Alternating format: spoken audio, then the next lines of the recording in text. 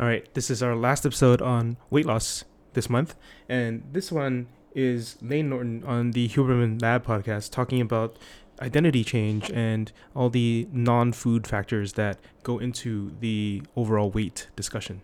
When you're talking about weight loss, people miss the point of exercise, I think. There's some work that came out from Herman Ponzer as well that basically showed if you do 100 calories from exercise, you have a 28 calorie reduction in your basal metabolic rate in response to that. So it's kind of like this constrained energy expenditure model, right? But what I would say is, okay, well, there's still a net of 72, right? So it's still okay. And the other thing is, I think the effects of exercise on weight loss are actually more due to what it does to appetite. So if you look at people who lose weight and keep it off for a number of years, kind of outliers because most people don't keep it off for years, over 70% of them engage in regular exercise. Of people who do not keep weight loss, maintain weight loss, less than 30% exercise regularly. So now that's just a correlation. That doesn't necessarily prove causation. But there are some pretty compelling studies showing that exercise increases your sensitivity to satiety signals. So basically, you can have the same satiety signals, but you're more sensitive to them when you exercise. And there's actually a really classic study from the 1950s in Bengali workers where they looked at basically 4 different quadrants of activity. So you had sedentary, lightly active, moderately active, heavily active, basically based on their job choice. And they didn't have an intervention. They just wanted to track them and see how many calories did they actually eat. So it was like a J-shaped curve. So the sedentary actually ate more food than the lightly active or moderately active. But from lightly active to heavily active, they almost perfectly compensated how many calories they should be eating. So to me, that suggests when you become active, you can actually regulate your appetite appropriately, or much more appropriately than if you're sedentary. And do you think this has to do with changes in the brain centers that respond to satiety signals from the periphery, and or do you think it has to do with changes in blood sugar regulation? What I was taught, and I don't know if this is still considered true, is that spikes in blood sugar will trigger a desire to eat more, even though it's kind of exactly the opposite of what you need when you have a spike in blood sugar. And there's this kind of, and we'll get into this when we talk about artificial sweeteners, there's this idea in mind, I think I adopted, perhaps falsely, that you eat something that's sweet or that tastes really good and you are suddenly on the train of wanting to eat more.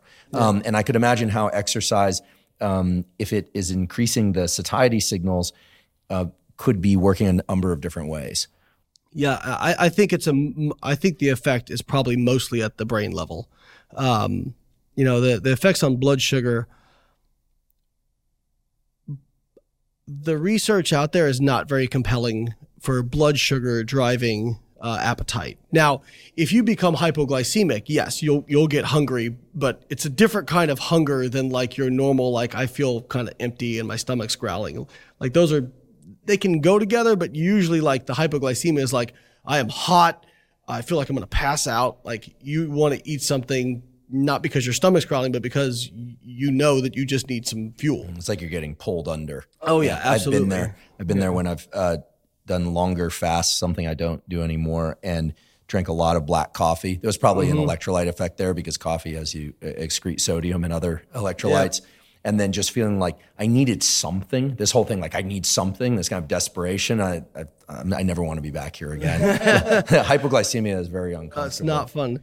So, again, when they look at, actual randomized control trials of implementing some exercise where they're, pretty controlled environment, they typically see people, if anything, they eat less as opposed to eating more. Now, some people, again, that's, studies report averages, right? And there's individual data points. So there are some people who at least anecdotally report that exercise makes them more hungry.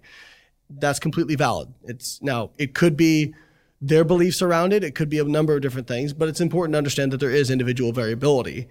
And I think one of the things that I've learned to appreciate more is not trying to separate psychology and physiology. We do this a lot. It's I want to know the physiology. I don't care about the psychology of it. And now I'm kind of appreciating more psychology is physiology. that like with most things now we have kind of the biopsychosocial model. And I'll give you an example of this. A lot of people get really caught up with appetite. And if we could just suppress people's appetite, that's part of it. But people don't just eat because they're hungry. They eat for a lot of different reasons, social reasons especially. So can you remember the last social event you ever went to that didn't have food? No. Right. If you look at dinner plates from the 1800s, they're about this big. Now how big are dinner plates? The whole buffet. Right? Right. Yeah. There's situational cues, right? You're sitting down to watch TV. Oh, grab some popcorn, grab some, snack, whatever. I even see this with it, how one person will pick up their phone and then everyone picks up their phone. I think there's a similar effect with food. Yeah. And same thing, right? Like how many times have we either done it ourselves or been experienced people saying, oh, you should have some, or like, alcohol especially, right? Like people will, I was hanging out with somebody last night and I had a beer and they just had, a water. And I'm like, I feel no need to try and convince them to do that with me. You know what I mean?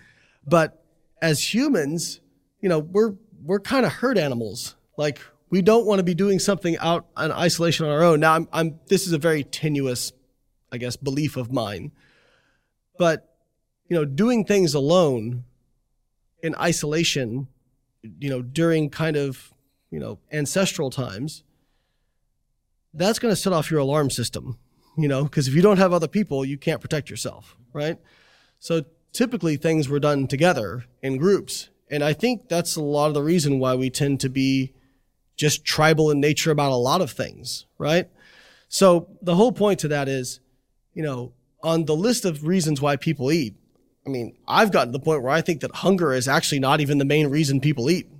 Stress, lack of sleep. Boredom. Yeah. Absolutely. So unless, we can do something that addresses all those things, there's a line from a review paper. This review paper came out in 2011. It's by a researcher named McLean, and it's the best review paper I've ever read. It was called Biology's Response to Dieting, the Impetus for Weight Regain, and basically went through all the mechanisms of these adaptations that happen during fat loss diets and how biology's response is to try to drive you back to your previous. And I'm going to butcher the quote, but at the end of the study, he said, basically, the body's systems are comprehensive, redundant, and well-focused on restoring depleted energy reserves. And any attempt or any kind of strategy for weight loss that doesn't attempt to address a broad spectrum of these things is going to fail. And so that's why when people say, well, just do low carb, you won't be hungry. I'm like, yeah, but people don't just eat because they're hungry. So I think really like trying to get outside the box and think about these things. And especially when you read some of the literature, I recently read a systematic review of successful weight loss maintainers, which I thought was really interesting. So they took people who had lost a significant amount of body weight and kept it off for I think it was 3 years. And they basically asked them questions and tried to identify commonalities. And there were some things that I expected, like cognitive restraint, self-monitoring, exercise. And then one of the things they said that I found really fascinating was pretty ubiquitous between people. They said, I had to develop a new identity. So are you familiar with Ethan Suplee? No. So Ethan is an actor. He's been in like Remember the Titans and American History X. I certainly saw American History X. Yeah. So he was very large. Like he was like 550 pounds and now he's like 230 and jacked. Wait, he was how much? 550 pounds. Wow. And he has it whenever he puts up posts on his Instagram of him training, it'll say, I killed my clone today. And I asked him, like, is this what you're talking about? Like creating a new identity? And he said, this is exactly what I'm talking about because I had to kill who I was because there was no way I was going to be able to make long-term changes if I just didn't become a new person. Because and addicts talk about this, right? Like people who are alcoholics, they had to get new friends. They had to hang out at different places because their entire life had been set up around this lifestyle for alcohol.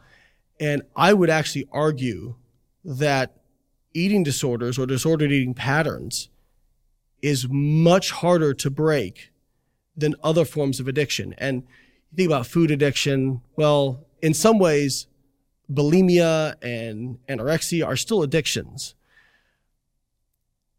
You can't stop eating. Like if you're alcoholic, you can abstain from alcohol. If you become addicted to, say, cocaine, you can abstain from that.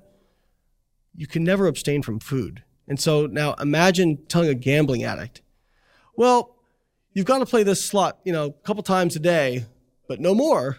Like that's really challenging. So, I just like all this stuff. It's so important to be comprehensive with how we treat these things. These are incredibly important points. And to my knowledge, I don't think anyone has really described it in a cohesive way, the way that you're doing here. It's so important for people to understand this because obviously as a neuroscientist, I think, the nervous system is creating our thoughts. Our thoughts and feelings are related to psychology. And therefore, of course, our physiology and our psychology are one and the same. It's bidirectional. Nowadays, there's a lot of interest in brain-body, in particular gut-brain axis, and we can talk about that.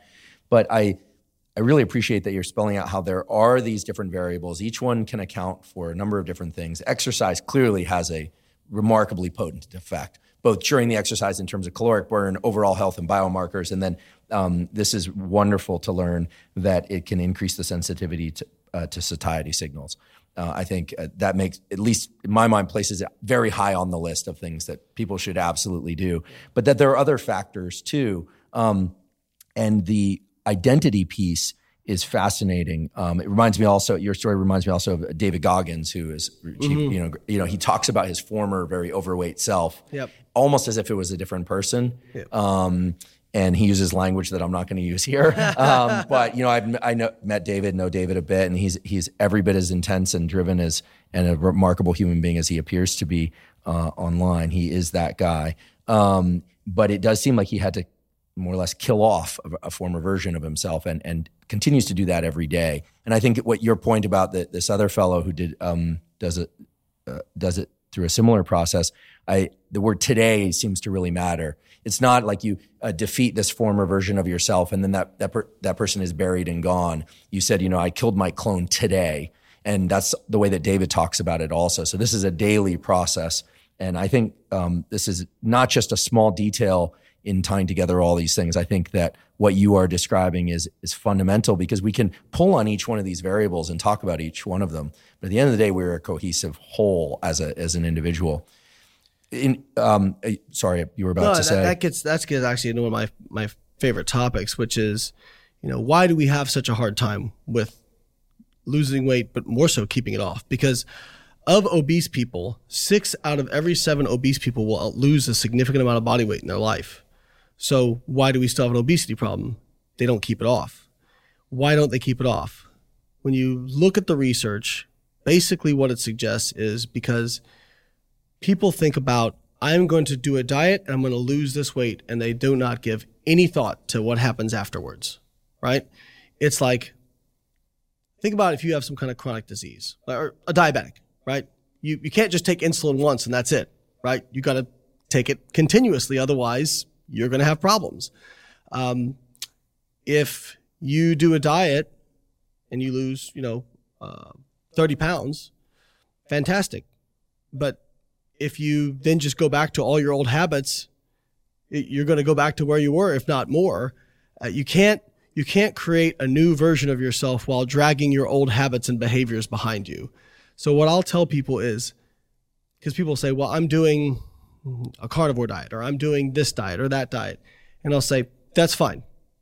Do you see yourself doing that for the rest of your life? And if the answer is yes, if you really believe that that's going to be sustainable for you, and plenty of people, low carb, intermittent fasting, whatever, they say, felt easy. I could do this forever. Great. If you're going to lose weight, you have to invoke some form of restriction, whether it is a nutrient restriction, like low carb, low fat, a time restriction, intermittent fasting, any form of time restricted eating, or calorie restriction, tracking macros, whatever. So you get to pick the form of restriction. So pick the form of restriction that feels the least restrictive to you as an individual, and also do not assume that it will feel the same for everybody else, because I made this mistake. Whereas like I track things. And so I allow myself to eat a variety of foods. I allow myself to eat some fun foods. But I track everything, and I'm able to modify my body composition and be in good health doing that. Now, it doesn't feel hard for me. Like, part of it's I've just been doing it for so long.